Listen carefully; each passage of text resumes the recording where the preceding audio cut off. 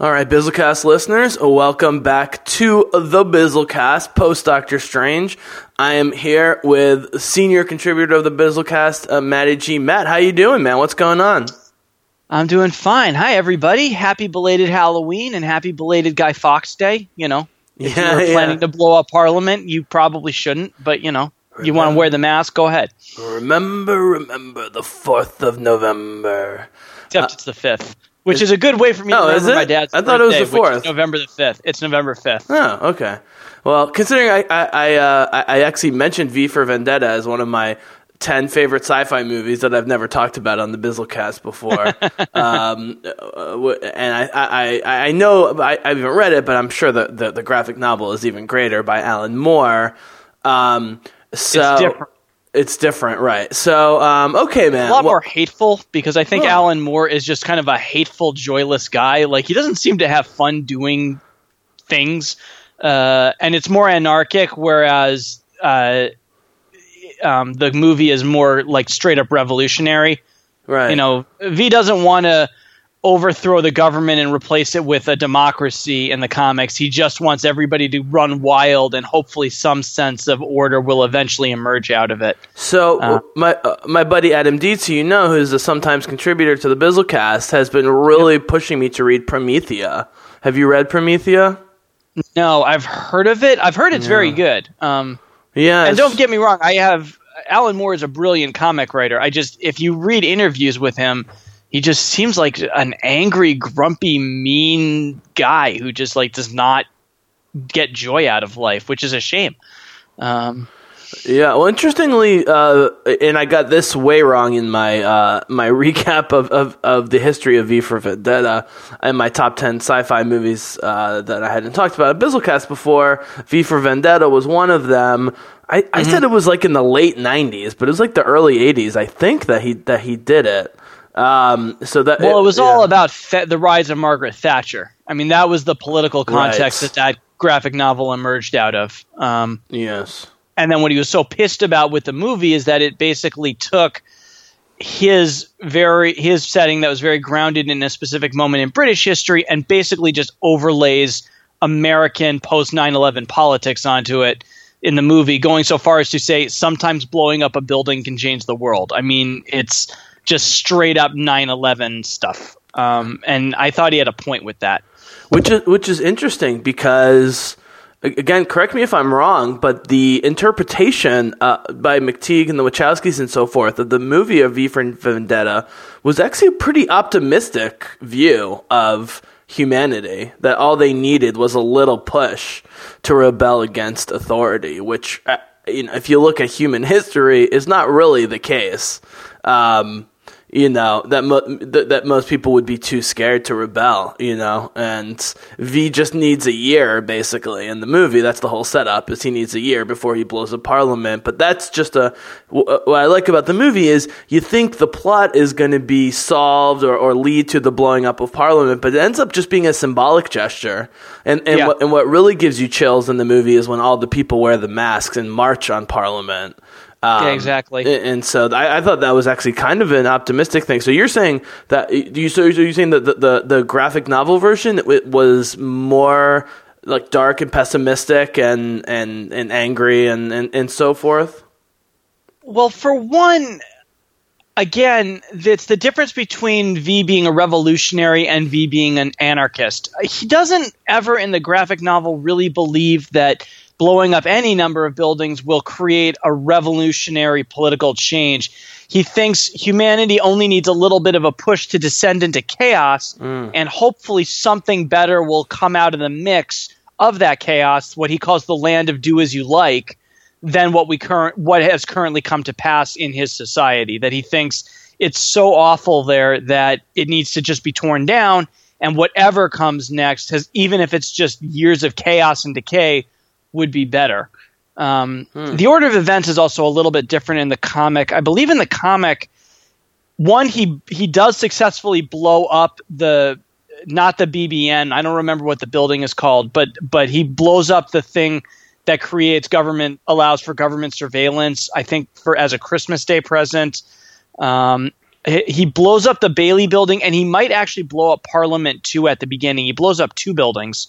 And then he has some other plan for what he's going to do the next November the 5th. Evie is a little bit of a different character. She's a prostitute, not I don't know what to call her, an assistant. Well, they kind of tease that in the movie a little bit, but they definitely don't. Well, she works as like a coffee girl. She's like an assistant to the various people who work at that. So I don't know. She's some kind of. Well, no, they tease it. They tease it, but they trick you because she's always going to hang out dressed up and all dolled up with this guy, and you think she's a prostitute, but the guy's gay, and and he turns out to just be a friend essentially that wants to hang out with her. So. I kind of like that, and I guess what I'm saying is, and to tie this into Doctor Strange, and I want to get your review because you like the movie more than me. I think I might have given off the impression from my review that I absolutely hated it, which I didn't. I quite enjoyed the experience, and I didn't have super high expectations. It was actually better than I thought. I'm not sure I really made that point well either. So I want to get your positive review of the movie, but look back on V for Vendetta, I really appreciate it because.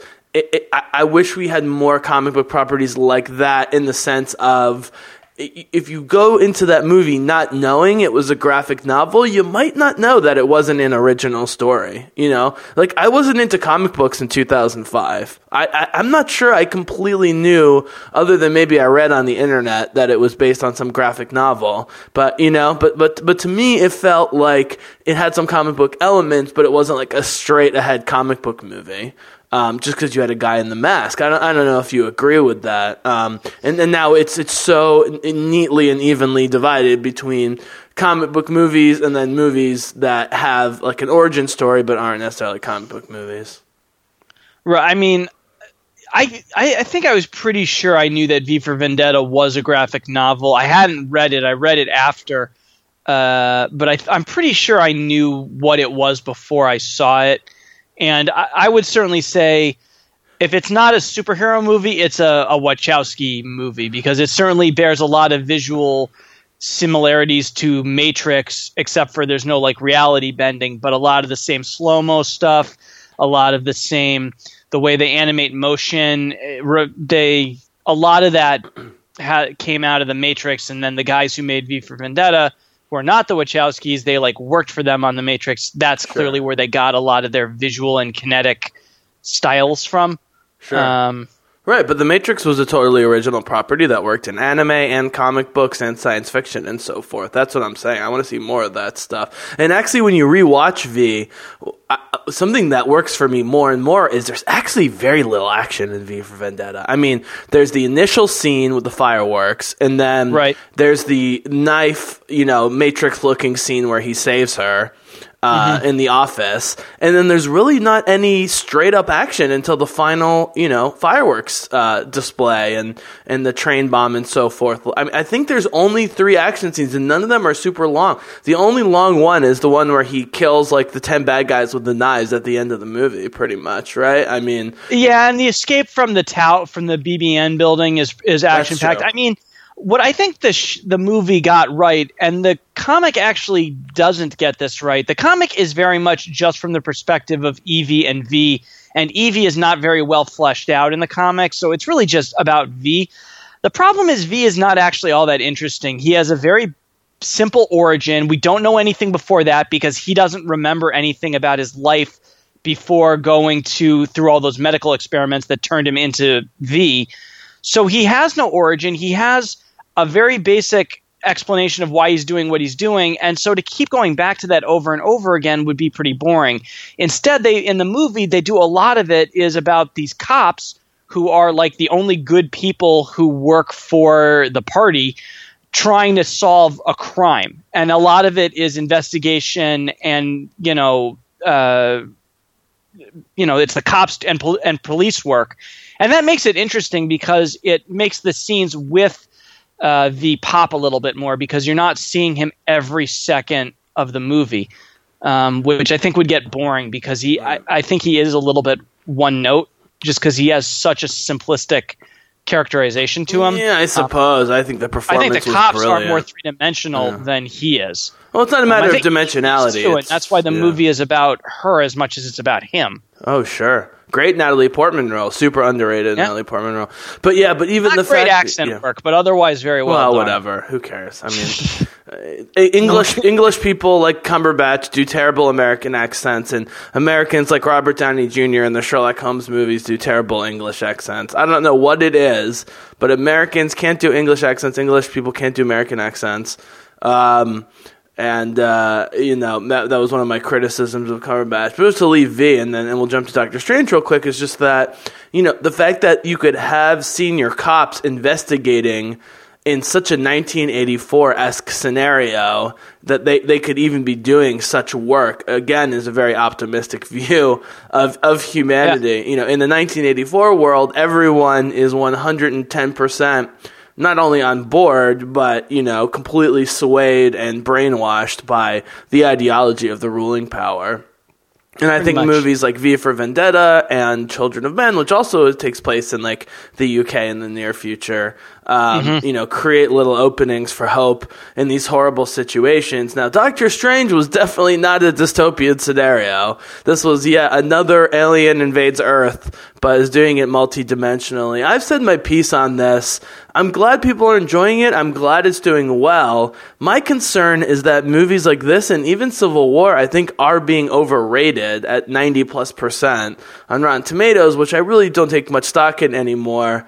We don't have to argue about this, but I thought Warcraft was way better than a 29%. I thought Apocalypse was better than a 45%. I thought, Batman v Superman was worse than the rating it had. I don't really take much stock in Rotten Tomatoes anymore. But my point is, if Doctor Strange gets a 90, then what does an amazing Black Panther or Thor movie get?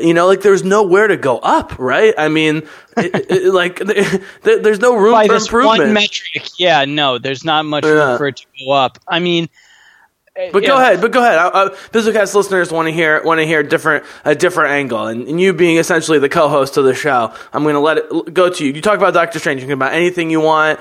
Just go for it. All right. I appreciate being thought of as a co-host. I still think of myself as a cameo, but whatever. I really like Doctor Strange. I really, really enjoyed it. I think it. I actually, in some ways, enjoyed it more than Captain America: Civil War, only because Civil War, I loved the actions fight in the middle, and otherwise didn't find it all that engaging. Whereas Doctor Strange kept my attention for the entire movie, and the biggest reason is the visuals. It is very, very rare that a movie can look so good that it gets me past other flaws that it has, and Doctor Strange has some serious flaws that I'll acknowledge shortly. But I found the visual style of Doctor Strange to be gorgeous, to be mesmerizing, I caught my breath a few times. I really thought it was visually spectacular, and if anything, where it fell short is it didn't do enough of that. That this is a movie based on a character who got famous during a time when people were really experimenting with hallucinogenic drugs, and the art style of that comic in the 60s, drawn by the incredible Steve Ditko, really, really, really was based in that psychedelic art scene. The pages are gorgeous and out there and weird and really meant to be taken in as visual spectacle more than narrative storytelling. And I think this movie did as good a job as it could when it was hamstrung by being also having to be part of the MCU, where everything has to be an action movie and everything has to be setting up future films and everything has to start with an origin and end with the big fight scene. Really, I think this movie should have just been him training and exploring different dimensions and really just been a weird adventure movie more than an action movie. The fight scenes are cool. I love the reality warping, twisting, building stuff. I agree with that, by the way. Sorry to jump in real quick. Another point I missed was that I like that it was an adventure feel more than an action feel. Go ahead. Yeah, and I think that's where it's strongest. I think it's weakest when it tries to be an action movie, which Doctor Strange never really was. I mean, people have said that, including you in conversations with me, that this guy doesn't feel like he has any stake in this. That's actually kind of in keeping with how he is in the comics. True. Because half the time he's not even there in person. He is astral projecting and exploring. Yeah, there's a reason he's one of the leads of the Illuminati in the comics. I mean, his attitude towards the world is Thor-like in a way. He's even more removed than Thor, though, because of the multidimensionality, right? Right. And I think if there was a movie, this one was most similar to... Doctor Strange's character is most similar to Tony Stark, but the look is clearly the most similar to the Thor movies just because there's multiple worlds and the visuals are more bizarre. Personally, I think Doctor Strange integrates its aesthetic better than Thor does. I know Thor is one of your favorites. I have said before it's not one of mine, and Thor the Dark World is probably... Yeah. I'd actually say it's the second worst. I know you were talking about that in your postmortem. Iron Man is not good, and it's also not funny. Yeah. Thor the Dark World is not good, but it's funny. Yeah. Iron Man 2, yeah. So Thor the Dark World is one step higher. It's 13th out of 14 movies. I guess I just like the supporting cast better and Iron Man 2. Again, I've seen it maybe twice and it's been forever, so I'm not going to make a judgment on that. I agree with you about Dark World, but as I've said, what I love about the first Thor movie is the Earth stuff, not the fantasy stuff. I've been very critical of the sloppy mix of fantasy and sci-fi in the Thor movies, and I feel equally critical in my own mind about the sloppy use of magic and so forth in Doctor Strange. It doesn't have to be as intense as Lord of the Rings or even Warcraft in terms of having a system of magic, but I just felt it was like, oh, I memorized this book, so I have this power and I can do this. I mean, he was never tired. Like, he was never injured. He was never tired. He was a god, I mean, he literally took out the Lord of the dark energy side of the universe in the first movie without breaking a sweat. And so I never broke a sweat because he never broke a sweat. Go ahead. Which is why, again, I think this movie would have been better if they hadn't set it up necessarily as a movie with really high stakes, where there's an epic oncoming threat that this guy who has been training for an hour, our time, is suddenly perfectly equipped to fight. Even though I really liked the end confrontation with Dormammu because it wasn't a fist fight, because it was actually outthinking this being instead of, out punching him or out shooting him or anything like that. I think if he had just been exploring and, maybe he encounters Dormammu at some point, but he never has to deal with Caecilius or any of that stuff, I think this movie would have been stronger. I think the problem is when you make a movie for $150 million or $180 million, however much this movie cost, and you are going for $800-900 million box, which they're not going to make. I think there's only... They're probably not, but that's kind of what Disney and Marvel now expect. Sure. I kind of think they're, at this point, feel like they can only make that movie one way, that they have to make it appeal to the broadest audience possible, and that means an origin story at the beginning, because Doctor Strange isn't even all that popular in the comics. I mean, he has struggled throughout his history to sustain his own title, and for long periods of time, he's just been in group ones because fans have a hard time as a large group really latching onto this character. He's got his cult followers like every comic character does, but he's a niche character even within the world of comic books. And to make a movie that just appeals to his hardcore fans, that's kind of this slower exploratory movie I want, but that's not going to draw nearly enough people to make the kind of movie Marvel wants.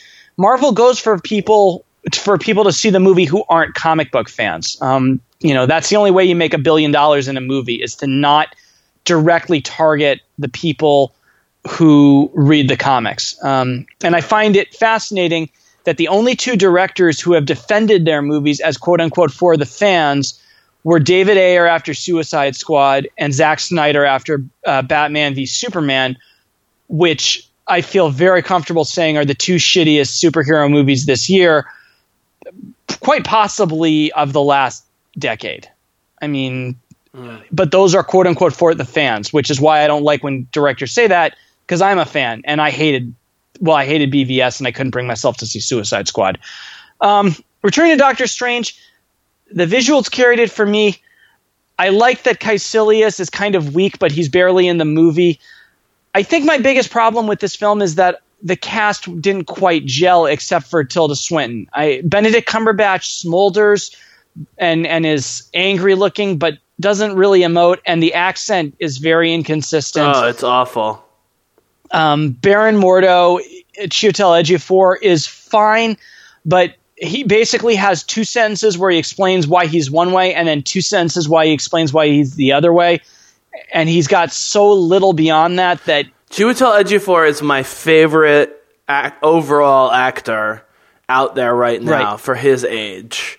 And so when he is underused, to say the least, like this, it makes me really, really mad. Because when you see him in movies like 12 Years a Slave, Children of Men, and The Martian, I mean, let's be honest, as great as Matt Damon was in The Martian, the movie, from a plot standpoint, was actually structured around Chiwetel Ejiofor and, ironically, Benedict Wong. I mean, the relationship between Bruce and Vincent Kapoor, played by Benedict Wong and Chiwetel Ejiofor, respectively. Chiwetel Ejiofor, yeah, who were both in this movie. That was really sort of the kind of the moral heart of what was going on. Matt Damon's character, Mark Watney, was just trying to survive, but Bruce Singh and Vincent Kapoor were the ones who were really trying to make things happen and really humanize those parts.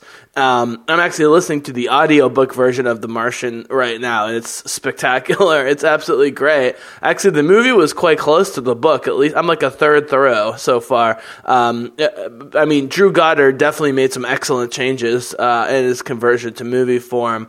And so, when I have favorite actors that are misused, a lot of the cursing. There's more cursing in the book. That's true, but they do get away with like three. But they get away with like 3 F-bombs in the movie. And the rule with PG-13 movies is generally 1 F-bomb and not offensive F-bomb. So it was. Yeah, he says it twice. He says, "I'm fucked" and "fuck you, Mars," and then he mouths "what the fuck" when he finds out they haven't told him he's still alive. Right. But but I think the censors went a little light on The Martian because it's such a positive movie and important for I think for kids to see, So and they didn't want the R rating. Yeah, I mean, so with Doctor Strange, so sorry, I'm gonna let you keep going. I was just pissed about the lack of Chiwetel Ejiofor, and at the end, Benedict Wong and Chiwetel Ejiofor are like, "We did it." I'm like, "No, you didn't do it. Doctor Strange did everything. Like you guys didn't do shit." Sorry. Yeah. Go ahead.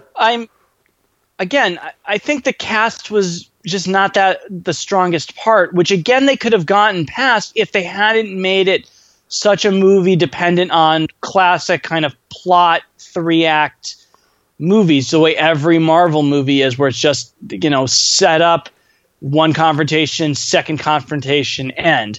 We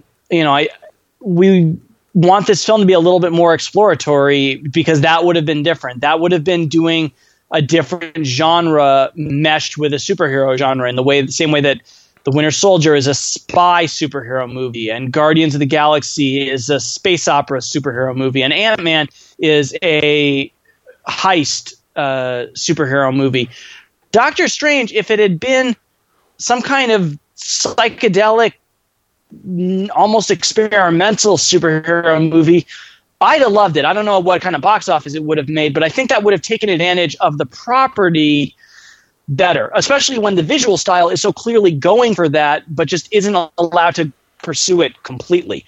But overall, again, I really, really liked it. The stuff that sometimes bothers me, the cultural appropriation stuff, I didn't actually think was that big a deal because it's never said that what they're learning is Buddhism or Hinduism. They even make it a point of which saying, I said, by the way, if you listen to my commentary, I mentioned postmortem, and I mentioned multiple times that I was not super offended by that. To be just to be clear, I didn't think it was horrible cultural appropriation. It was a little questionable, but I didn't find any of it super offensive. Sorry, go ahead.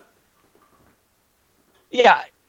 I think there are certainly missed opportunities. I think the Ancient One could have just as easily been an Asian or Asian American or Nepalese actress or actor, whatever. I certainly would agree with that. But I just, other than sort of a vague general idea of what monastic life is like in some East Asian nations.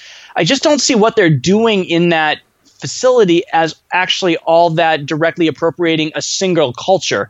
Because they say, she shows him the book that's got the MRI scan and the chi symbols and some other spiritual map of the human body, and says these are all pieces of a photo that the person doesn't know the whole of. Yeah. So clearly they're kind of indicating what we're doing is something different than what any pre-existing way of looking at the universe, whether it's science or one particular religion, sees it. And the Buddhists and the people.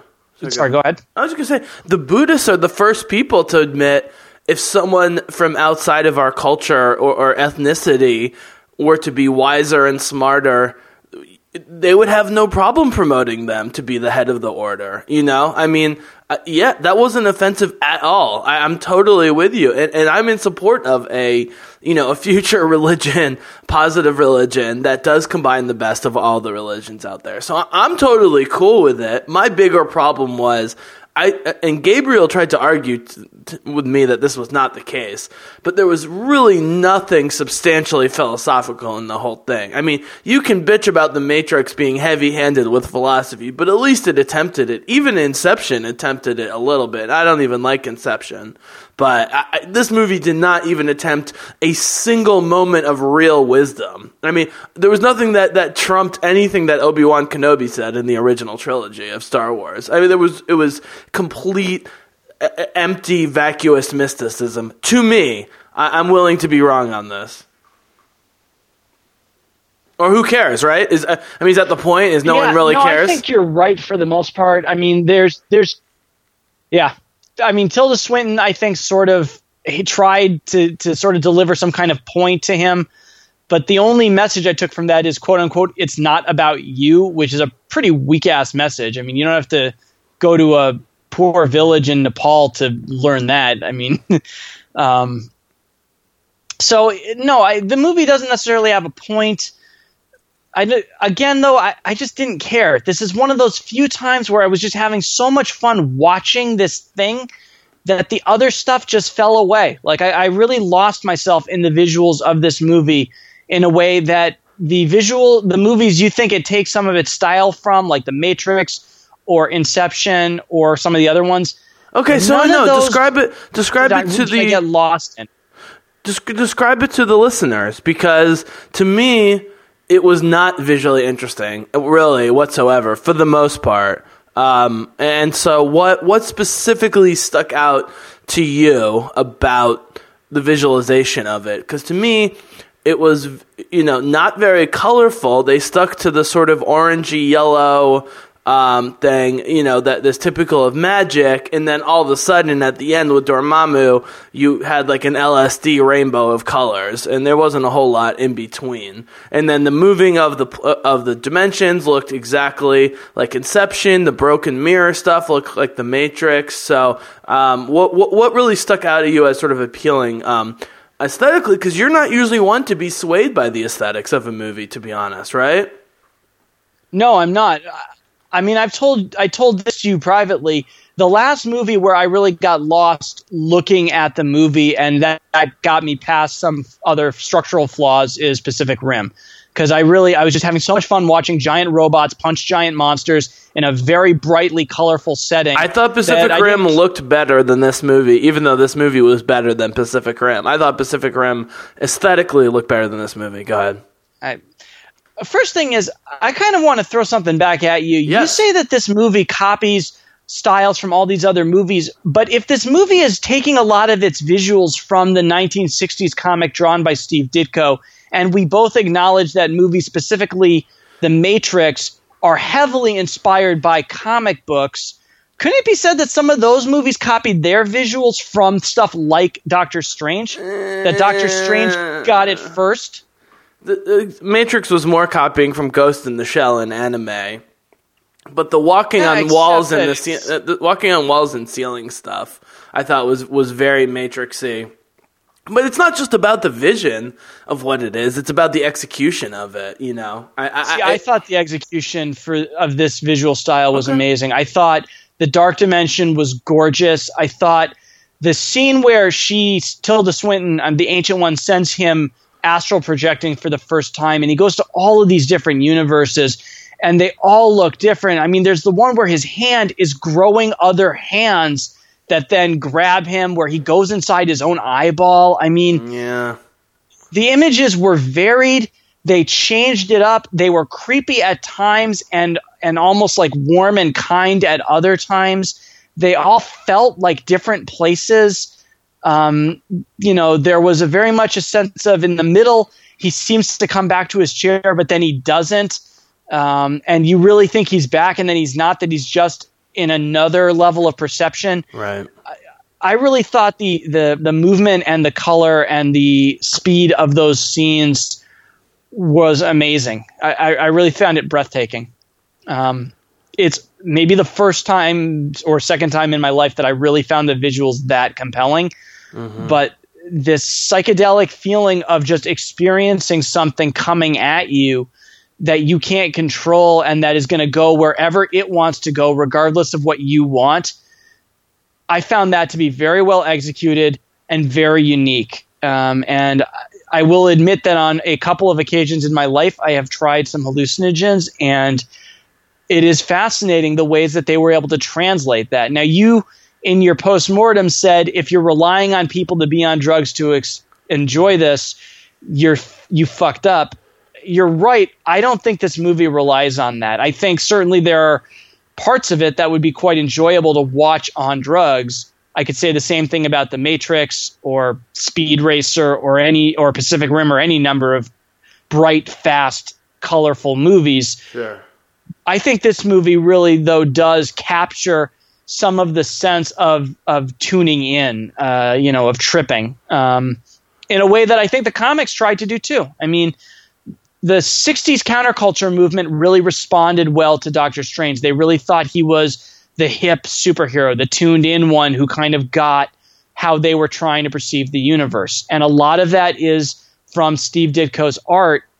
And a lot of that art got translated as well as you possibly could hope it would be into this movie.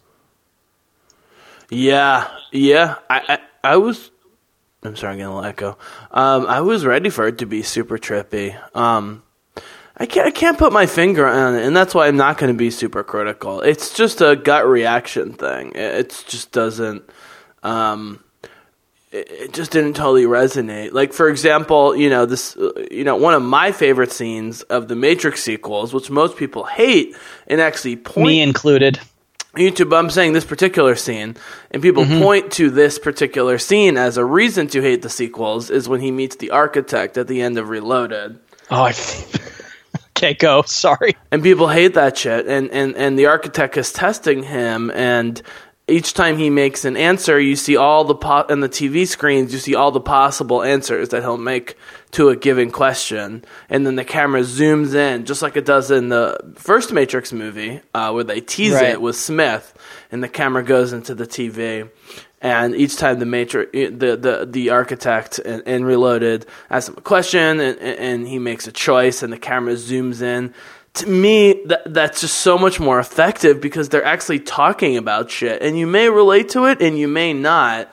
I guess I'm just at a point where, I prefer trippy ideas over trippy imagery. In fact, I'm not even sure the last time I saw a movie that was just physically, aesthetically super trippy, and that's what did it for me, I mean, the movies I love this year, like Hunt for the Wilder People and Hell or High Water, were aesthetically really cool, but that wasn't one of the main reasons why I loved it.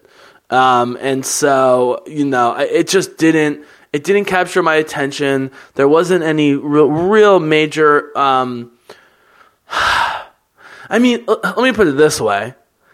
How do you explain this in the context of the MCU? Because he is so powerful, if he can cause infinite time loops whenever he wants without apparently needing to expend any energy whatsoever to cause these infinite time loops, then what hope do either the good or bad guys have that we've met already? I mean, Thanos, Iron Man, and Thor all pale in comparison to the power of Doctor Strange. So now, as I said in my review, Thanos, who I already didn't like a portrayal of and was not excited about, I'm even less excited because Dormammu and Doctor Strange are both way more powerful, unless Thanos is a manifestation of Dormammu. That's the only thing I can think of, is that they somehow connect Dormammu and Thanos. I can't figure out any other way for this to be interesting going forward. I'm really...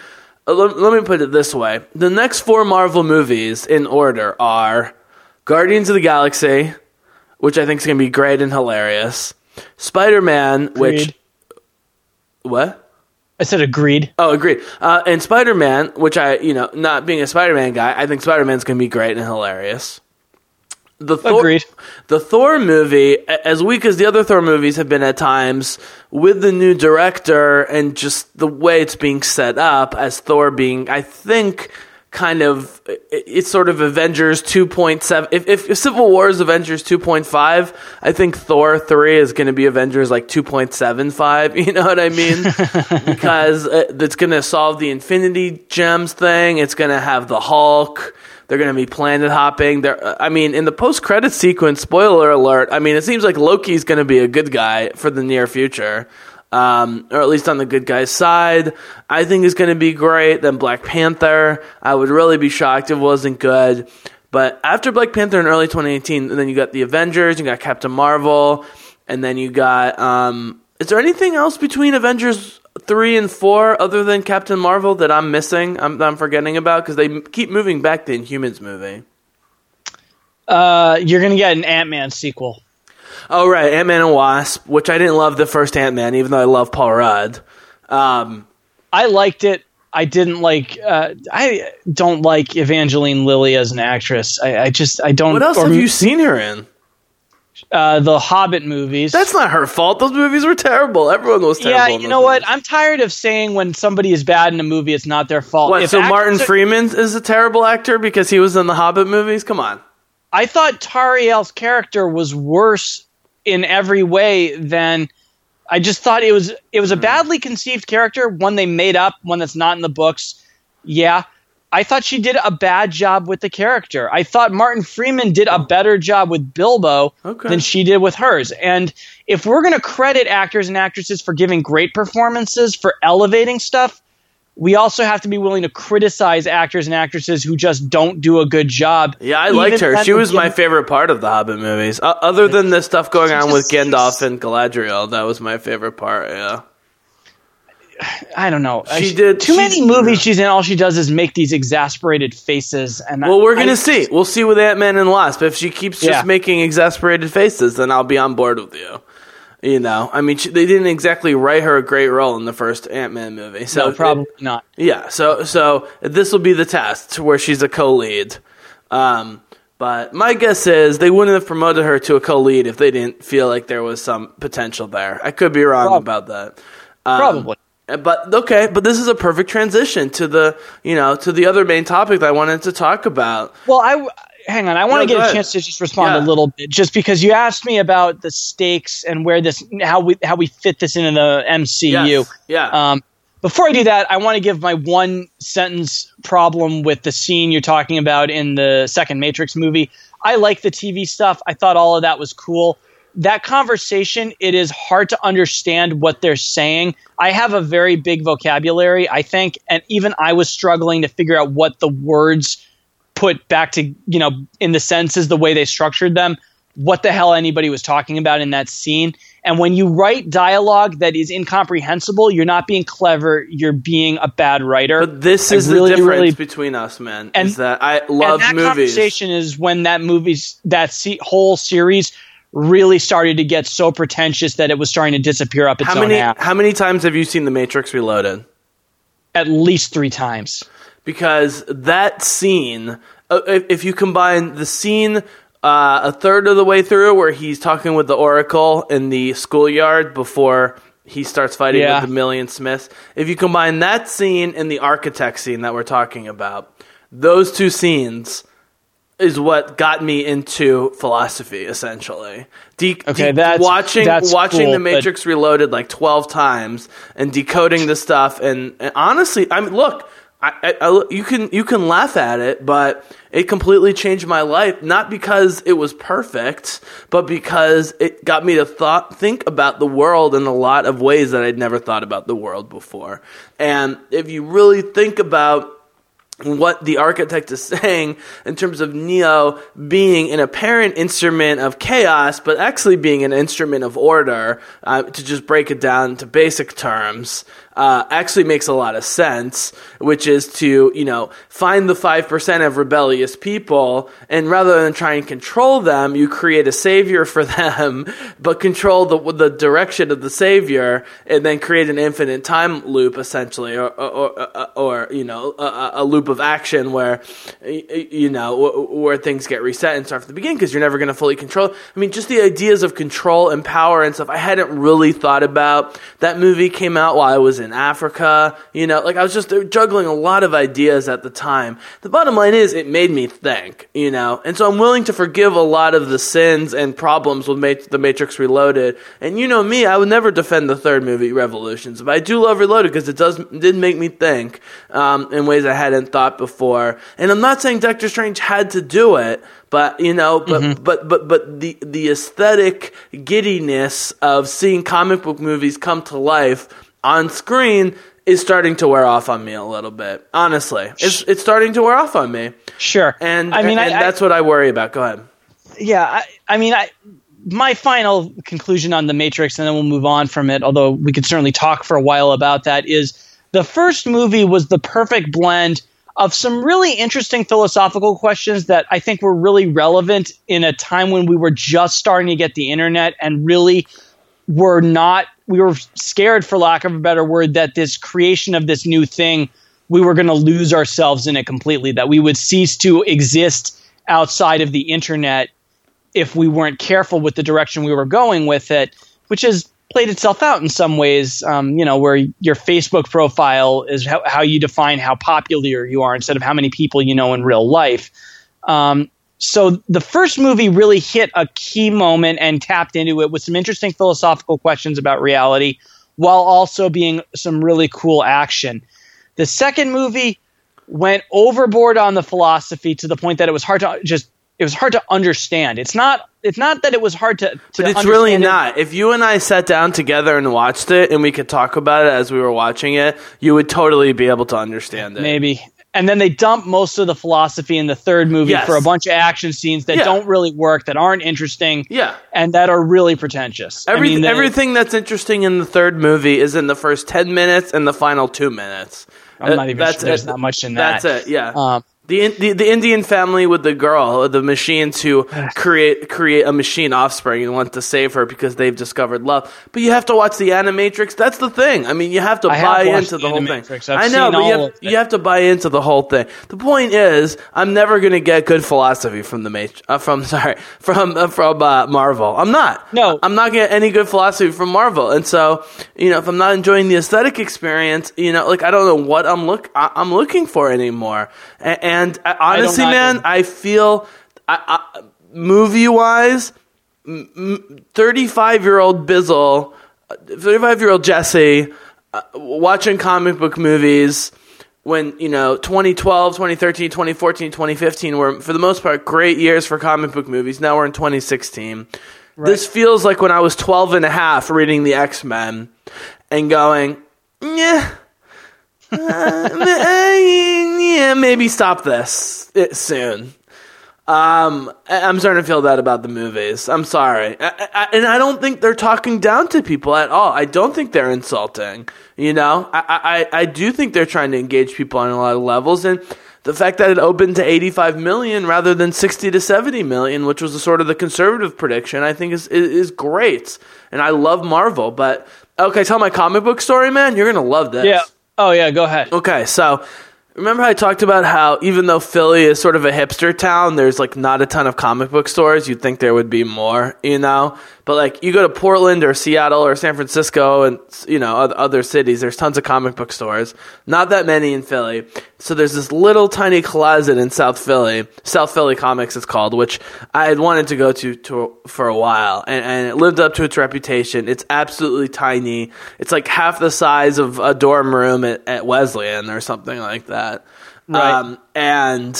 But what's amazing is the Marvel library there was like maybe 15 to 20% of the entire space, maybe. Mm-hmm. So I'm talking to this guy, okay, and so we're talking comic books. And I bring you up, and I talk about the podcast, and you're a big DC guy. He's like exactly the guy you'd expect. It's an indie-owned, like him and his buddy. They're middle-aged. They're probably in their mid-40s, overweight, right. Bearded, kind of a little, like disgruntled but fun-loving guys. Like the exact guys you'd expect to be running a comic book store like this. Right. And so we're talking, and we're talking Marvel, and he's talking about how much he really dislikes Marvel, and how Marvel, once Rob Liefeld and those guys started taking over in the early 90s, that Marvel's never recovered, and it's mostly bullshit. And even their great writers like Brubaker and Jonathan Hickman are doing better work with other comic book organizations. And so I thought he was a super dark dude, so I brought up the CW because we were talking about Flash and stuff, and I was like, it's kind of a shame that all the sort of cheesy aspect of the CW shows, because otherwise they're really good. And he looks at me, he goes, well, I don't really mind the cheesy aspects of the CW shows. And I was like, oh my God, I wish Matt was here. You would be so excited to be talking to this guy, He loves the CW show. So he's a DC guy, but he also loves modern Image Comics and other independent comics. Mm-hmm. He sold me 4 new Image Comics series because I said to him, I'm a fantasy and science fiction guy. I don't want typical, I want like dark fantasy or dark sci-fi. Sold me a bunch of number ones from the last couple months. Amazing shit. Cool. I think it's 3 Image, and there's one, I can't remember the name of the company, another independent. So he's got tons of independent stuff going on. And I was like, dude, how do these comic books survive with Marvel and DC, making all this money in other media? He was like, well, with Image, it's easy. He says, there's 2, The Walking Dead. And I was like, oh shit, I totally forgot they could do The Walking Dead. But you know what sells even more than The Walking Dead? You could probably guess. It's been around for a while. It's really bizarre. It's not still Spawn, is it? Saga. I don't know what that is. Saga's been around forever. It's like if you took Guardians of the Galaxy and made it extremely weird and adult and dark and bizarre.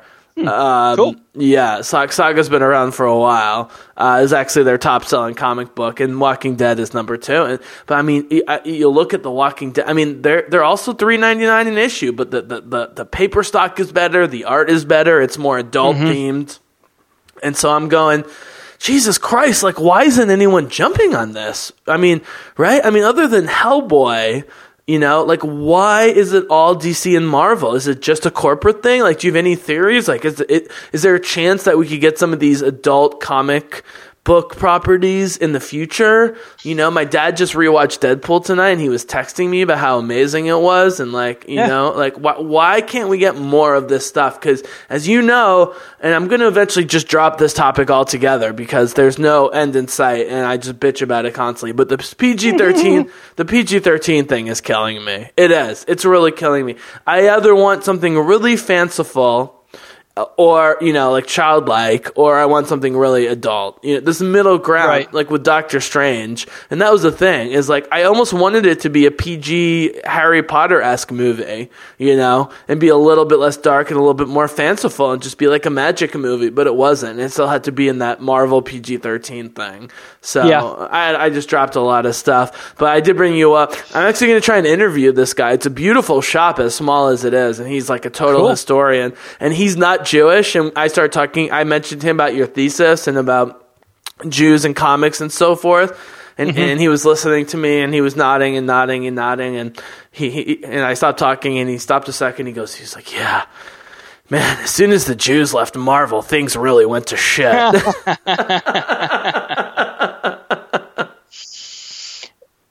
Steve Ditko, by the way, not Jewish as far as I can tell. Yeah. The answer with Image, I can't remember if it's Image or Dark Horse, but one of those is notorious for, not notorious because that implies bad, but is well known for the signing very, very writer-friendly contracts, so that a lot of it is creator-owned instead of company-owned, which is great for the writers because they make more money and they don't get into the fights that like the Siegel and Schuster children have had for 30 years with DC to get recognition for Superman. But when you want to make a movie, you can't just be the company selling the rights to your own TV branch or whatever. So I think that's what is hindering some of this stuff. I mean, Walking Dead's up to season 7 or 8. It's a little silly, but it's still going pretty strong ratings wise. So I think if this whole genre doesn't kill itself in the next 5 years, which I think it absolutely 100% could, then yeah, people are going to start branching out more and more, and maybe eventually, a rising tide raises all boats, and some of these Dark Horse or Image or other even lesser well-known comic companies, maybe we do see some of their properties adapted for other media. I guess I'm so starved for good fantasy that when a comic book property appropriates a small amount of fantasy, it's not that it bothers me. It's just that it makes me wish there was more fantasy stuff going on. Because it's really Game of Thrones and now Doctor Strange, and that's really it. And I'm not, and now they have this new J.K. Rowling property with Eddie Redmayne, which is like associated with Harry Potter, but it's not Harry Potter. Yeah. And the preview looks terrible. The CGI looks absolutely horrible. Oh my God. Yeah, I can't. I think it'll probably make a lot of money because I think there are a lot of viewers who aren't quite as discriminatory as we are. It's going up against Star Wars, isn't it? Or is it coming out before Star Wars? No, it's going to beat it by a couple of weeks. It's a mid-November release. Rogue One is December. Can't wait. Nothing about magical beasts appeals to me. I can't imagine I wind up seeing it unless somebody offers to buy my ticket. I never loved the Harry Potter movies. I read all the books. I liked them. The movies never really did it for me. And this extremely calculated just merchandising thing of, well, we don't want to let Harry Potter die, so we're going to turn this 50-page pamphlet that Rowling put out into 5 movies, which is what they're saying. I find that entirely distasteful. Marvel's Marvel. They all only make these movies to make money, but at least maybe they're not quite as bad as that. So really quick, man. So, because I'm curious about the state of science fiction on the Sci-Fi Channel. Yeah. And mainly because it came to my attention about 3 or 4 months ago about James Corey, is that his name? The guy who wrote the Expanse novels. The Leviathan Wakes and so forth. Yeah. The Expanse novels were like the best, they're pretty well space regarded, opera that's for sure. For a while, and now they're making the show, and there's Dark Matter, and there's 12 Monkeys, and it's. So let me ask you, as someone who watches this stuff, because I am curious, and I kind of want to, but you know me, if I watch 2 episodes that I personally find terrible, I will immediately stop the show. So that's why I do research ahead of time and get recommendations from friends. So is Sci-Fi making sort of slow progress here back towards good television, or is this just a blip on the radar where they have a few interesting properties and then, it's going to go back to, the fucking ghost shows and stuff like that they were used to do? I don't think we're going back to the ghost shows. But if you're asking, do I think any of these are the next Battlestar? No. I don't. The Expanse is good. Not even close to Battlestar. What I think Sci-Fi is trying to do is get in the habit of producing decent shows at a very steady clip so that none of them have to stay on the air for more than a couple of seasons and before they go away, just because that's about how long these shows seem to be able to stay good for. then they die, and then they're just replaced by more things that are also pretty slick looking, okay cast, fairly entertaining, and and it's just this. It's a series of sprints instead of trying to run a marathon, basically. I liked Defiance, but Defiance died after 3 seasons, which was all it deserved. Helix was okay, but Helix definitely deserved to get axed after its 2nd season, and it did. I think Dark Matter's got maybe 2 more seasons left in it. Maybe 12 Monkeys might die after the 3rd season. Can I push on this a little bit? Yeah. Can I push on this a little bit? Because before I got addicted to Orphan Black, right? You said something along the lines of, there's 1 more season, and, that's pretty much all it's got left. Right. But I got to say, having watched 4 seasons, while I will be fine with them ending it after 5, I think it has more left than 5 if they want it to. I mean, compared to most dramas on television. So do you think there's kind of a, with TV shows, including shows like Game of Thrones, for example, which have, they're going to have, a short 7th and a short 8th season, and that's kind of what's going to go on. Do you think there is kind of a time limit on shows like this? Does that make sense? No matter how good the material, no matter how good the acting and the execution, that even the best shows can only go so much, and therefore above average shows really only have 2, 3, 4 years to them, if that makes sense. Well, I think you have to be careful when you are comparing a show on BBC America, which follows the British method of making television, which is different than how any American channels make it, specifically in that they don't sign long-term commitments to shows. It's pretty much just a year-by-year renewal for all shows. Sure. They debut at different times of the year. Their seasons are shorter. They do Christmas specials, which American shows don't do, like shows that actually air on Christmas Day. So you've got Orphan Black that falls into that category. You have Game of Thrones, which is a prestige show on a premium cable channel that is a summer show. I mean, it airs from, I think, April to August or something like that. Right. So it's on its own entirely different thing. And then you have a sci-fi, you can call it basic cable, that is the closest to the broadcast television schedule, except that they have more shorter seasons running year-round. Like Defiance is a summer thing. 12 Monkeys is a fall thing. I think The Expanse is going to be a spring thing. And they like to have about 4 of these running concurrently. Now, they still have Ghost Investigator or whatever also. They just don't make that the focal point of their programming anymore, which is the right way to do it. Sure. So I don't think everything is on a time limit. I think when you are doing things like The Expanse or Game of Thrones, which are adapted, you do have this problem of you have a limited amount of content. What do you do with it? The big problem with Game of Thrones has been that the show is further in the plot than the books are at this point, and that George R.R. Martin has basically told the showrunners what the broad strokes plot of the last couple of books is going to be, and people who are real fans of the books, who are real diehards, are kind of miffed that the show is seemingly spoiling some of what's to come. The Expanse, those books come out, I think that series is either done or that author is not in this same almost love-hate relationship with his readers, where they are like almost demanding he finish it, and he clearly doesn't want, like, it's a different relationship between Sci-Fi, the guy who writes the Expanse books, and the Expanse fans, than it is between HBO, Martin, and Martin's fans. Man, yeah, it's tough. I guess I'm not sure what to make of the fact that comic book movies, which steal tropes from both sci-fi and fantasy, sometimes at the same time, like in Doctor Strange and even other movies like Thor, for sure, do so well.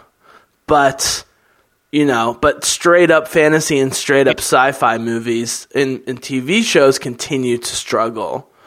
Even though when you go to the book form, comic book heroes only exist in comic form, whereas sci-fi and fantasy, the best stuff is written. I'm not really sure. Can I, as a way of sort of closing here, and just share some thoughts I had from some recent books I've read. Two in particular, I think you'll be interested because you're of my generation for the most part. I read, listened to the audiobooks of a book called Masters of Doom, who were the genius guys who created Wolfenstein and then Doom and Quake, who revolutionized computer gaming in terms of programming and so forth. But but we're kind of crazy, weird dudes, and so eventually it caught up to them, and the industry sort of knocked them out, and but they were the ones who really changed everything. Who thought that video games were kind of superficial and kind of bullshit, which is the kind of the case, but and really focus on development, but also a book called Console Wars, which is about the battle between Sega and Nintendo in the late 80s and early 90s in terms of branding and the actual product and everything. But what was common between all of these characters, if you will, even though those are nonfiction books, is they talk about the narrative. You can create the most bizarre, violent, dark, crazy computer or video game stuff, or even toys. I mean, the marketing genius behind the Sega Genesis came from selling Barbies and stuff like that. And he says it doesn't matter what the Barbies look like, it matters about the story that you create around them and the sort of the narrative. Right. And Marvel it seemed to be doing a good job with telling narratives. And so you can answer this any number of ways. You can take it from the DC angle, talk about other genre fiction like sci-fi and fantasy, why are they doing such a good job with narrative, and why can't other genre properties or even genres or subgenres take a page from that? And that's why people love Game of Thrones, and that's why I don't hate on it. I love to trash Game of Thrones, but I don't hate on it overall because I understand that it is creating a narrative that is enticing to people. So is there a special sauce? Is there a magic formula, or it's just one of those things, and Marvel is just kind of drawing from a long history of such narratives. But that's going to run out eventually, right? So you can take that any way you want.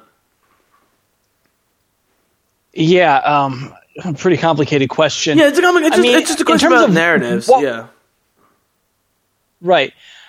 If your question is why is Marvel doing it better than everybody else, and I would argue they really are, it's because they are, for one, they're getting the best people behind these projects. They are finding the right people in most cases to run these movies, to run these projects, to spearhead these universes. Right.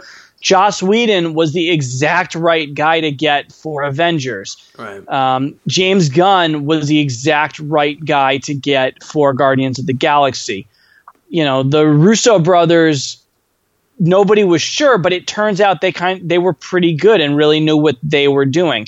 Jon Favreau did a pretty good job in his, in the first movie, which was truly the only one that. Nah, it's not fair to say. I mean, it was a bit of an experiment in that nobody was sure what you could do with a character that was basically the dregs that Marvel had left over after selling all the good characters to Fox and Sony. Which they pretty much did with X-Men and Spider-Man. Right. And he took Iron Man that nobody really cared about and made him into something really compelling. And it was so compelling that it actually made the premise of a combined universe feasible. And so to take a chance on that. But what Marvel seems to get is it gets the value of understanding source material. Where Doctor Strange, to bring it back to this movie, works best is when it taps into this trippy, psychedelic, generally spiritual, but not necessarily all that philosophical, exploratory tone of the 60s comics. Where it gets it wrong is when it overly relies on the formula of the 21st century Marvel Cinematic Universe movie of lame bad guy, forced romance, and really Rachel McAdams and Benedict Cumberbatch have maybe the worst chemistry of any of the love pairings in any of the Marvel movies. I really am hard-pressed to think of one where I bought their chemistry less. Maybe Cap and Sharon Carter, just because when they make out, there's zero reason why they would, but they don't really even try to sell that. I mean, you could have cut Rachel McAdams' character out, and if you wanted to find a place where you could lose something from this movie and focus more on training and exploring, a lot of that hospital stuff could have been very much condensed. The astral projection fight between him and the guy, you just had that exact fight, and you're going to get it again later. It was funny, though. I love that he kept coming back, and she kept getting annoyed at him coming back. I thought it was fun. I mean, look, we talked about this before the podcast, which is, I agree with the way the movie was structured, that they could have and maybe should have gotten rid of the Rachel McAdams character. But the fact that she was the most human and relatable begs the question, as we say in philosophy, right? So if the most human and relatable character is the one that it seems like she should be eliminated, well, that says something not so good about the rest of the movie, to me, personally. Like, the movie should have just been more human and relatable. No, I'd agree with you. I mean... But Sorry, we what was that? No, but we just disagree on some of this stuff. Like, you really didn't like Emily Van Camp in Civil War. I loved Emily Van Camp in Civil War. You know, that's a character you would have eliminated. I wanted more of. And this maybe will be a good way to tie into the end and talk about, because me and you talk about this all the time. And I was serious about what I said in my email about making contact with these female podcasters, which is, we still have a major female problem in comic book movies and genre movies. And you could make, Daisy Ridley and Felicity Jones be the main characters of these movies, but the secondary characters are still not female. For me, the greatest moment of female-to-female interaction in the history of genre films is towards the end of Force Awakens, when Han Solo's dead and Daisy Ridley comes back, and her and Princess Leia have like a 30-second hug together without saying anything. To me, that's amazing. And in that New York Times article, which I sent you, which you read, the women talk about, why does it always have to be daddy issues? Like, why can't there be mommy issues, right? Like, why can't the mother be a figure with females? It always has to be a man with their dad, a man with their mom, or a female with their dad. It's never a female to a female. And I think Doctor Strange did nothing to advance this cause. Go ahead. Or no, you just agree with that? No, I agree with you. And I completely agree with you. Yeah. My problem is, and this is going to sound like I'm coming at you personally, and I'm not, but I need to reference something that Please, come after me. I can take it. I'm a big boy. Okay, so one of the things that you celebrated was that Rogue One, none of the protagonist characters are white males. They are all either people of color, or they are white, or they're women. And you thought that was a damn you guys, man. And I would agree with you, except that I am really, really nervous that that's only being done to tick off demographic boxes and make money off of that. That they've realized that having a more inclusive, diverse cast generates more box office, and that's the only reason that they're doing it, and that they're not really interested in telling stories from perspectives outside of white men. They just know that they will sell more tickets if they have a black guy or a woman in the among the leads. That it's maybe better than nothing, but it's not altruistic. It's not. So you are against affirmative action. It's not genuine. It's not genuine. No, hey, hang on now. I'm not saying that. Well, that's what affirmative action basically is. Because I have problems with it too. Go ahead. Yeah, but I would make a strong case that affirmative action is necessary to promote the creation of a black middle class, because college education is really important to moving up the socioeconomic ladder, and wealth distribution in this country is really problematic in terms of where wealth is distributed racially.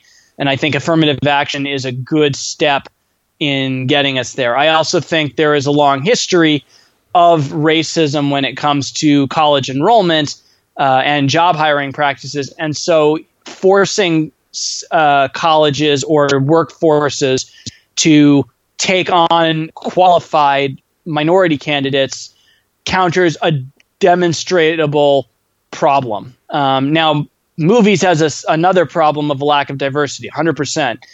I just don't necessarily think that Disney maybe ordering the script writer to say, okay, write a black character or make the protagonist female, if the writer doesn't have a genuine reason why that character should be that way, I just don't think that that's any better.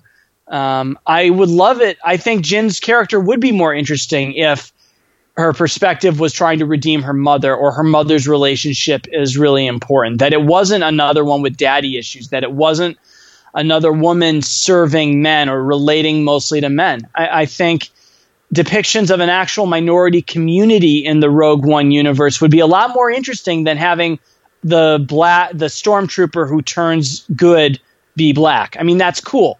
I liked Finn. I liked John Boyega and want to see more of that character. But I think it would go a lot more to suggesting that there is actual diversity in the Star Wars universe if there's actually a black community. Because I don't think there's any. I mean, can you think of any? The only black guy before him was Lando.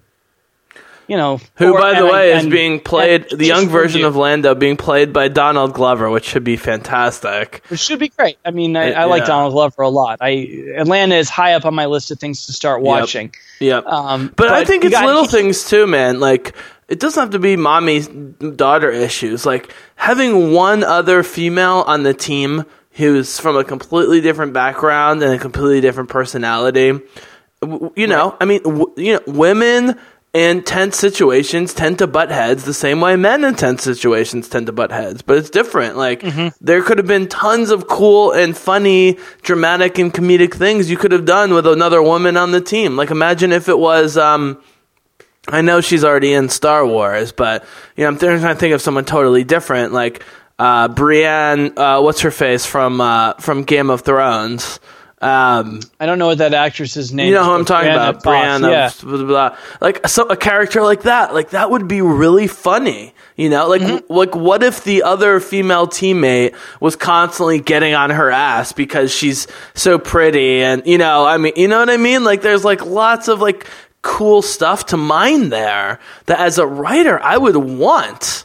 Like, it seems like they're going out of their way to have as few female characters as possible outside of the main ones. Right, while still pretending that they are combating a problem by creating one main character who is female. Right. That's my problem, is it's not that they're doing it because I like Rey's character. I do want to see her get challenged a little bit more in this next one. And Jyn seems fine. I'm sure she'll be enjoyable. It's funny that my interest in this movie seems to have actually dipped a fair amount in the last 3 weeks, and yours has gone up, which is up. Yeah, a rather hilarious turnabout from where the two of us were maybe 6 months ago. Yeah. But it's the hypocrisy to say that they're making it better when really they're reinforcing the same problems. It's either hypocrisy or it's ignorance. It's just not understanding what the problem really is. That's what annoys me. And it seems to be what that article in that New York Times thing that you send me seems to be getting at, is that these are fans, podcasters, people of the Star Wars community who are kind of recognizing that there are still so many ways that Star Wars, and you could argue genre film in general, is falling short of really representing the female experience, of incorporating, I think by extension, of having real minority voices in it. Well, look at it this way. you know how much I love Joss Whedon, but especially you know how much Joss Whedon loves his badass female characters. Right. But until Civil War, you couldn't even find Black Widow toys. I mean, through two Avengers movies, you couldn't get a Black Widow toy. It's unbelievable. And she was left off T-shirts, and that's not Whedon's fault. No. I'm just saying, yeah. There were like memos released that apparently the heads of Marvel, not Kevin Feige, the guys that pay him, like have said things like, we don't want to appeal to girls, or we don't think this is girls stuff. I mean, it's a little troubling in vaguely the same way that you find it unnerving when Donald Sterling goes on rants about black people when he runs a team of mostly black people. Right. You kind of have to question if these people have these really backwards ideas about superheroes and they're running the superhero universe. What is wrong with them? Like, what are they fucking up? And this will tie it all together, and then we can tie a bow on this, which is, I've been really pushing the Geek and Sundry network with Felicia Day and Will Wheaton and all these people. Honestly, the clear majority of characters and personalities and podcasters and vloggers and just people involved in Felicia Day's community are women. It's like probably 60-40 women to men. So this notion that women aren't, first of all, are not geeks but can't even understand geek culture is so far from the reality, which is that Felicia Day is actually more representative of geek culture now than someone like Chris Hardwick, right? I mean, to me, I don't know if I'm misinterpreting this because I have a biased eye for it, but to me it seems like women are at least as involved in geek nerd culture now as men, no? I don't have pure numbers, but I would certainly say there is a large chunk of women who like video games or role-playing games or comic books or what have you. I think the only people who are really still denying that, most of them either have such a limited privilege view that they just haven't experienced that they haven't met a lot of women who are gamers or comic book readers or whatever. Right. Or they are angry about that and they want to deny that it even exists, that they don't like the idea of women intruding on something that for them was an escape from the world. And so they're just categorically rejecting it. I mean, there are horror stories of women going to public gaming events, at local comic book stores where everybody there starts saying things like old enough to old enough to bleed, old enough to, really sexist, awful things en masse to the point that they scare her away. That there are stories of comic book stores creating environments or gaming conventions creating environments really, really, really hostile to women. And then there was, of course, Gamergate, which is all about how there's a portion of the online gaming community that makes life just hell for women. I don't think they're exactly winning. Which is crazy winning. Because the Comic-Con audience is at least half women, if not more so, based on everything I've read. It's a big audience. There's probably a lot of everybody.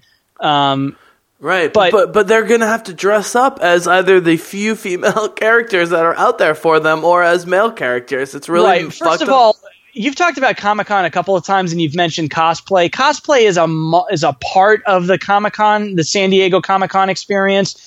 It's not all of it. It's not. I don't even know if it's the majority of it. It's just the part that gets promoted a lot because it's visually striking and interesting. And so when you see photo montages of San Diego Comic-Con, all the photos are boring except for the ones where people are in costume. And it does seem like there are professional cosplayers who seem to mostly be women. Yeah. Which, I mean, look, if you can make money doing that and that's what you're passionate about, go for it. I mean, it's as good a way to make cash as anything else, I guess. Yeah. Well, I'm just saying, if you look at the lineup of shows on the Geek and Sundry network, it's mostly women, it feels like to me. So, Which clearly wouldn't be the case if there wasn't a large audience for that. And my guess is, I don't know if they're the majority or not, but there are a lot of the people watching those shows are probably women. Yeah, and so women are being really patient, actually, with this whole process, given everything. So, and just, to wrap it up, again, like with Rogue One, which I'm very excited about, and I do think that Jyn Erso is going to be a great kind of role model character because she seems let's put it this way. If nothing else, Jyn Erso is a more complex character than Daisy Ridley's Rey, I think, is fair to say. We'll have to see. We don't know exactly what her deal is yet, so we'll have to see what finally comes out in the mix. So wait, let me ask you, man, though, because you get so upset about the DC movies distorting the hopeful message behind Superman and so forth. But then when you find out, but then you find out that Rogue One is trying to add some hopefulness to it, you get very suspicious and skeptical about it. And so I'm wondering, do you treat your sort of Star Wars thing separately from the superhero thing? It's honestly very possible. I mean, I have said before, Superman, because you said you love A New Hope because of the name New Hope, and that's what it's about. That's what you said. I also think it's an extremely well-made movie that I really was mesmerized by as a little kid watching it with my dad. Even in a way, go to Tashi Station and get the power converters. Sorry. I'm not saying Luke isn't whiny, but when you're 6, sorry, I know. When you're 6, you whine a lot, so you just assume everybody talks that way, and if anything, it's reinforcing that you can be whiny and still be a superhero. True. I don't have a great answer for that. It's probably not totally consistent on my part. I get concerned when I see tones change randomly in the middle of projects because historically those have proven to always be worse for the final product. Yeah.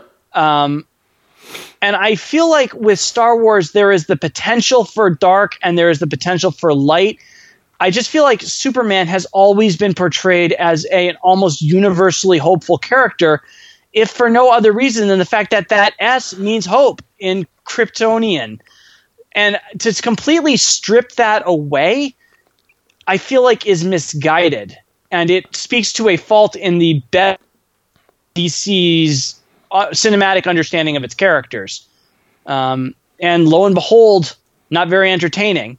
Because when you strip the core concept out of the character and don't replace it with anything better, which Zack Snyder didn't, you just get a kind of boring movie.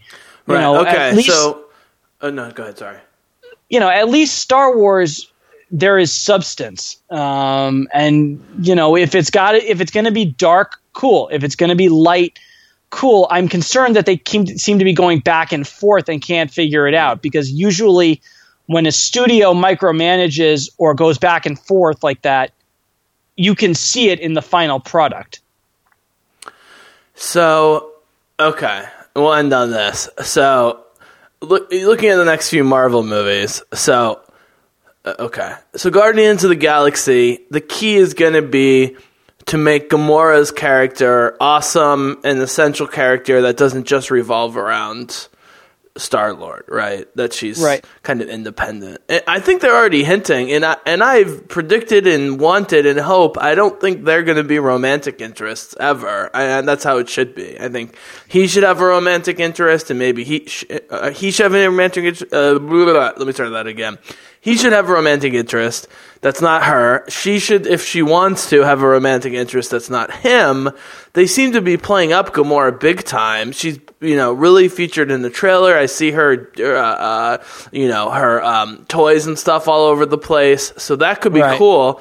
Now, Spider-Man, we've got Aunt May. Other than that, I don't know any major female character in Spider-Man. Thor, there's no Natalie Portman, who already was a weak female character for that series. So I don't know any female character in Thor.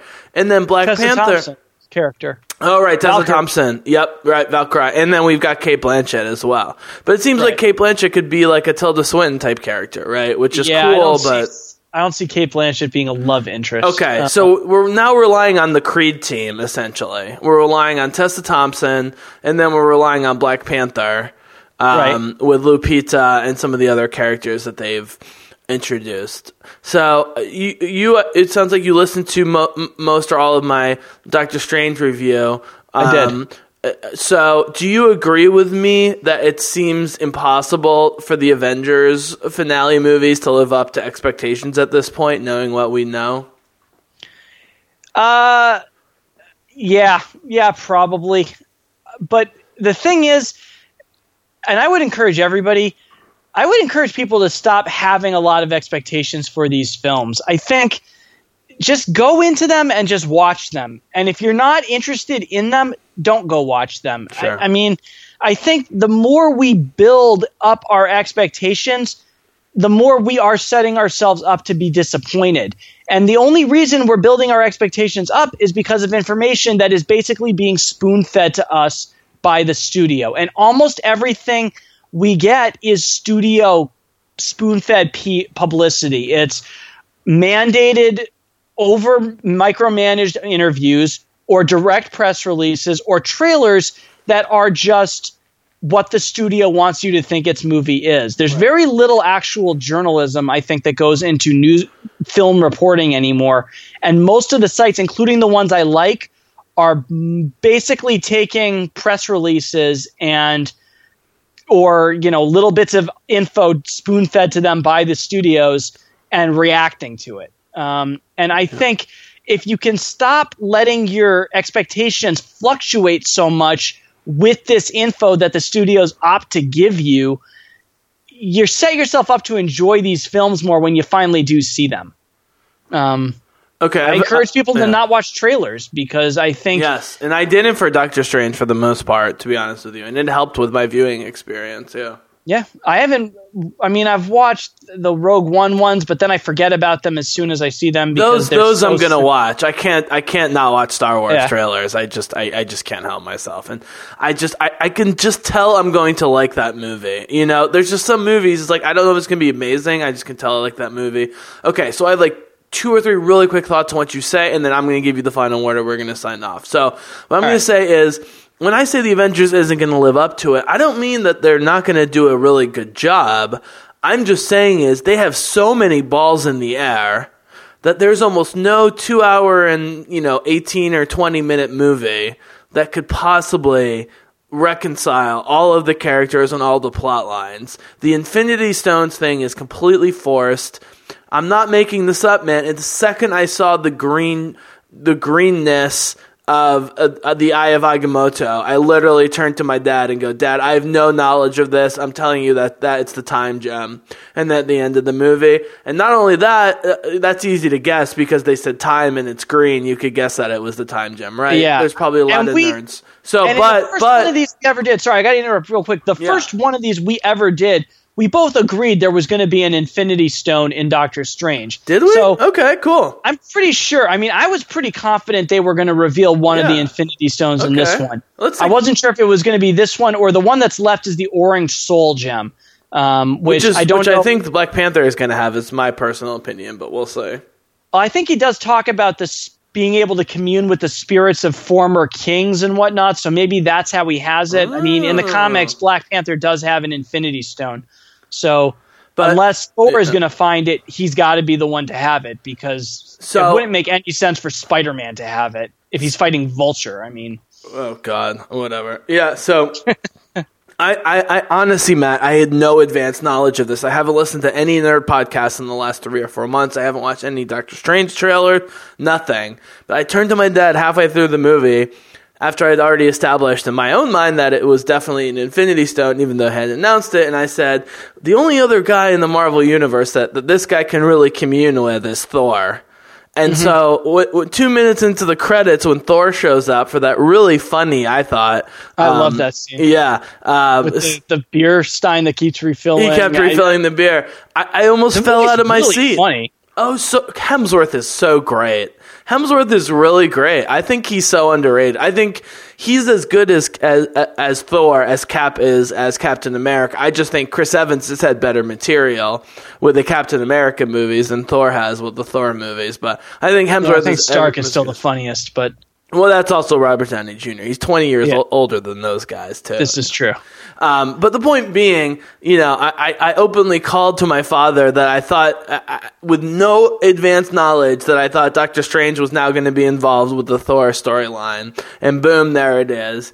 And this isn't a pat on my back. I don't care about getting credit for predicting something. I'm just saying it's getting predictable for me. Yeah. With the stones and the comparative power stuff and whatever, they really need to change up their formula. And I'm not sure that a combination of like Captain Marvel and Ant-Man and the Wasp and the Inhumans, if that happens, and I don't know. I think Disney is probably more worried about the future of the MCU than they're letting on. They're not worried about Star Wars. They're already saying they're going to be making Star Wars movies every year, forever. But I think they're maybe a little concerned about, like, let's put it this way. I don't think we're going to see Doctor Strange 2, 3, 4, 5, and 6. I don't think that's happening.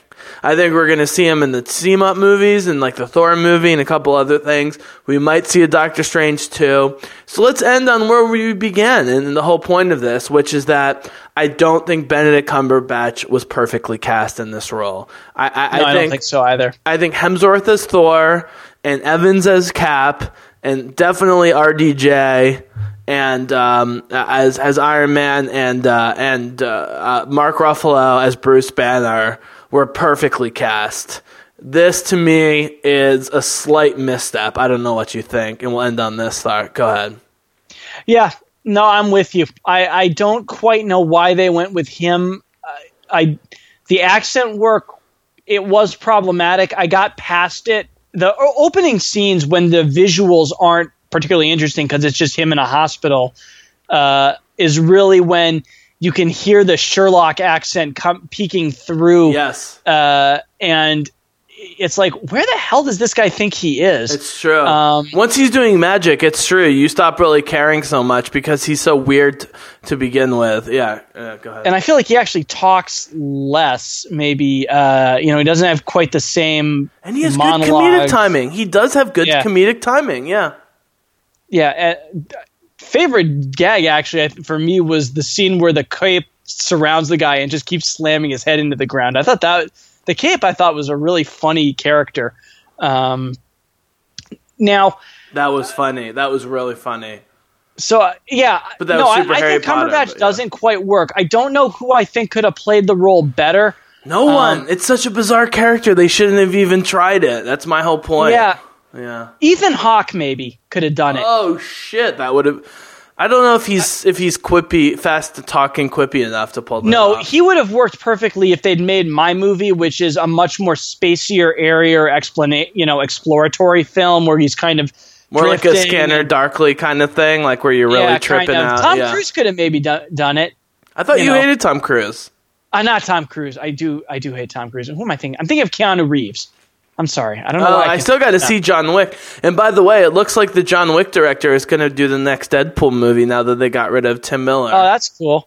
The Equalizer is my favorite old person kills people movie, but John Wick was really enjoyable and kind of it does a bit of world building. Like he's an assassin, but there's a world of assassins, and I like Keanu Reeves. I think he's good. I think Keanu Reeves is a wonderful actor. I think. I think he's been brilliant he's made some shit, but he's also, nobody acts the way he does. He is just Keanu Reeves and everything, and that's hard to pull off and do it successful. But I will defend a lot of ass. I will defend a lot of mistakes with The Matrix Reloaded, but I will never ever feel like I have to defend Keanu Reeves in that role. No. He does exactly what they ask of him and more so. No, but couldn't you see Keanu Reeves going on an astral projection trip and being like, whoa? Because it's The Matrix. That's what I'm saying, man. This movie was The Matrix with magic. It's exactly the same thing. He can bend reality. He's the one. He's learning so quickly, and he's moving past his master. He's in the dojo fight with Morpheus. Yeah. I mean, this was literally The Matrix. I hate to say it. I hate to say it because I'm such a homer for The Matrix, and everyone gives me a hard time. I couldn't stop thinking about it the whole time. I really couldn't. And that's fine. That's fine. That's cool because they weren't completely original with that either. They took stuff from Star Wars and Dune and, Ghost in the Shell. I mean, everyone's stealing shit from, but it's just, I just couldn't stop thinking that it was like and this will be my final thought, and I'm going to give you the final thought because I always say I'm going to give you the final thought and I don't, but I'm really going to give you the final thought. My final thought is that my favorite superhero origin story this year is The Accountant.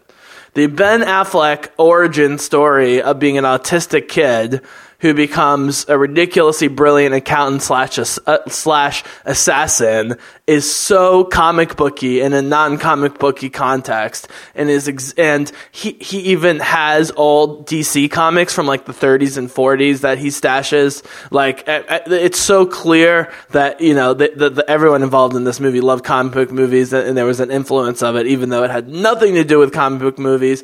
And this is what I'm calling for: is take the things that work about comic book movies and put them in a non-comic book movie context and different stories. So that's my final thought. I'm going to give you the final thought, Matt. You can talk about anything. You can talk about football. You can talk about comic books. You can talk about the Cubs. I don't care. You talk about. You finish with what you want. I wish I've never had such freedom before. I don't know what to do with it. Freedom is life's great lie. Loki, excellent quote. Yeah. Yes. So my final thought on Doctor Strange is, first, I recommend people see it. I think it is overall a successful film. I think it's not perfect. I think it's not necessarily it doesn't put everybody at ease about some sort of a sense of that this genre is waning a little bit, which I talked about with you that it just seems like we are less enthusiastic about these superhero movies than we were a year ago at this point, and probably I'm betting a lot of other people are. Yep. Here's my final thought on what the Marvel Cinematic Universe I think should do at some point is it needs to start killing people. Yes. Because you want to say that this can't live up to that the final Avengers movie can't live up to everything because it's just so much shit at this point that it's just going to collapse under its own weight. I think that is absolutely possible. So let's have the first Avengers movie include the first Infinity War Part 1, whatever it's called, show up. Warcraft kills a lot of main characters, by the way. Let's have Thanos side note, I will pay for you to rent Warcraft. I will literally send you the money to watch the movie. Okay. That I think you're going to like it. I will pay for you to watch Warcraft. They kill a ton of main characters. Go ahead. Keep going. Okay. Yeah. If you pay for it, I'll watch it. I'm going to pay for it. HD quality, yeah. Far out. Yeah. People are going to ask me that later. If you send it to me on hard media, they're like, you own this? Why? No, I don't own the disc. I'll pay for the media. Yeah. Oh, okay. That's fine. Yeah. Then I can hide it somewhere and no one will know. Exactly. No one will know. I think the first part of the Infinity War should have Thanos show up and actually kill some people. Not everybody needs 3 sequels. There are a lot of damn characters. We could cut the roster in half, make it manageable. And then maybe the second half of that, the part 2, is about the core group. Maybe the original, 6 or 7 from the first movie. Maybe they're all that's left. And maybe from the original Avengers movie. Oh, the first Avengers. Yeah. The 6. There's like 6 or 7 of them. 6, I think. Yeah, there's 6. Maybe it's finally those 6, and they're the core 6. Because it's the core 6, and then you add, in Avengers 2, then you add Scarlet Witch, Quicksilver, and Vision. That was 9. So now there's 8. But yeah, go ahead. Yeah, but then you've got also Ant-Man, and you've got maybe the Defenders, and Doctor Strange, and you're gonna have Black Panther and Captain Marvel, and you're right, it's too much. There's no way to keep track of all of that, even if Civil War for 8 minutes was able to keep track of 12 characters or 10 characters, whatever the final number of that is. So let's cut the numbers back. If you have 6 left, you can give each one of them an Infinity Stone because something's got to happen to them at the end, and they're the ones that are in charge of it. And then you maybe strip this universe back down to some of its core components for Phase 4, Phase 5, Phase 6. If you want to introduce more characters, new characters, feel free. They might try again with the Inhumans. There's all kinds of people you can make a movie out of. You don't have to make Doctor Strange and then 2, 3, 4, 5. You can kill these people off. and it's okay. And I think that would solve a lot of the problems and fears that you have about where this is all going. Yeah, you know what I couldn't stop thinking about was the Scarlet Witch. Because I think the Scarlet Witch could definitely exist in the Doctor Strange universe, because at least the way they're portraying her in the movies, it's like magic rather than a mutant power, which, as you pointed out, was actually, she's not a mutant, that was a retcon. And so she is kind of magic-y. But, like, I would love, like, a Vision Scarlet Witch movie. We wouldn't need an origin story. The two of them would just go on an adventure. That's what I'm always talking about. I'm so fucking sick of origin stories. So, you know, I was already... I was behind the 8 ball or whatever of this movie before it even started because of just my sickness and tiredness of origin stories. I don't think they can keep doing this. I know they're making money on it, but at some point people are going to get tired of the Batman Begins Iron Man thing, right? I mean... Yeah, I think so. I think the thing is, I think you do have to somehow explain where this comes from, and you can't take the Peter Parker and Civil War approach of half a sentence, I was bit by and then Tony Stark cuts you off, because that does assume a lot of pre-knowledge that people won't have with something like Inhumans or Captain Marvel. Right, or but why not Doctor have Strange. Elizabeth Olsen or Scarlett Johansson lead an adventure movie where we already know their characters, strong female characters, and just have them go to town, you know? This is another, I hate to say it, man, but Doctor Strange was definitely another tale of masculinity, or, you know, origin masculinity, you know? Sure. I mean, and we still don't have an Asian superhero, and I think that's a problem, because there's lots of them in the comics that they could go with. Well, they could have even made Benedict Wong be more powerful and interesting, and that would have partially solved something, you know? I mean, I think Donnie Yen, I think, seems to be crossing that barrier a little bit. We'll have to see. He already seems to be a fan favorite with Rogue One, without that even coming out, because people love him in other movies, and I keep seeing him coming out. He's like the new Jet Li, right? At this point, he's like the Chinese martial arts guy that's in tons of movies. So, all right, man. Well, thanks for coming on and for your rational analysis. And you know, as usual, when we talk about these subjects, we don't disagree as much as it seems like on paper. I think it's just sort of the feeling that you leave the theater with, and that's regardless of whether it's a comic movie or a regular movie, it's hard to put your finger on, you know. And I would just say to people who are listening, if you are, you know, of the nerdy persuasion, you got to get out there and see movies like Hunt for the Wilder People and Hell or High Water. And you know, there are connections to the nerd world. I mean, Hunt for the Wilder People is directed by Taika Waititi, who's directing Thor 3.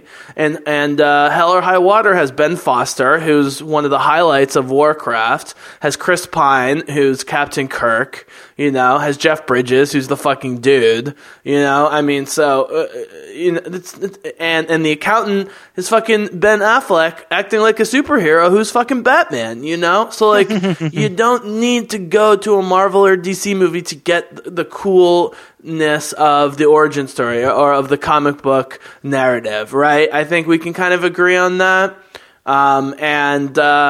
Yeah, so okay, so my very final question to you is, with how much movies cost these days and how much hype is put behind them, you as someone who loves to watch particularly genre-based stuff, right? What would make it easier for someone like you, who's super smart and intellectual but loves comic book and sci-fi and fantasy, to see some of these other movies out there that, you know, that fulfill some of those needs but aren't, you know, specifically genre properties? Like, where's the missing? Do you have any sense of where the missing link is?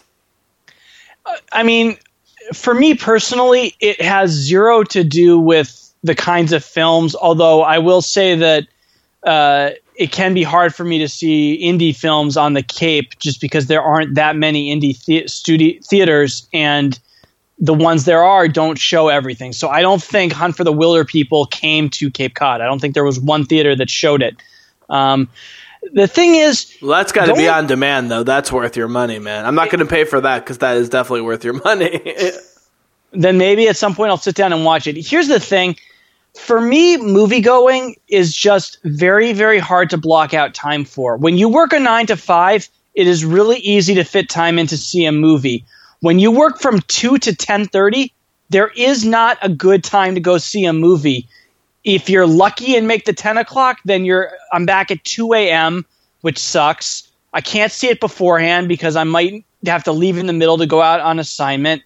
So really, the only form of media that is easily enjoyable with the schedule I work is television, because it is shorter and it is consumable at my house. So if more movies were not in theaters, if more of them went directly to TV and were good, then I'd watch more movies probably. That's probably bad for movies, because I think that will all made-for-TV movies are usually pretty lousy. Right. But I can't consume movies the way most people can, because my schedule just doesn't allow it. Yeah. I also run. I am a fairly active runner, and I'm training for a marathon in May, and my runs take a long-ass time. So a lot of times I have to think, I have time to do one fun thing today. Do I want to train, or do I want to, for instance, go see a movie? Which, by the way, ebooks isn't exactly the kind of thing you would love to check out with that much time. Ebooks are totally worth it, and you can totally game the system. I hope I don't get arrested for this, but as long as you have multiple credit cards, I mean, even with similar credit cards, you can get a ton of free ebooks.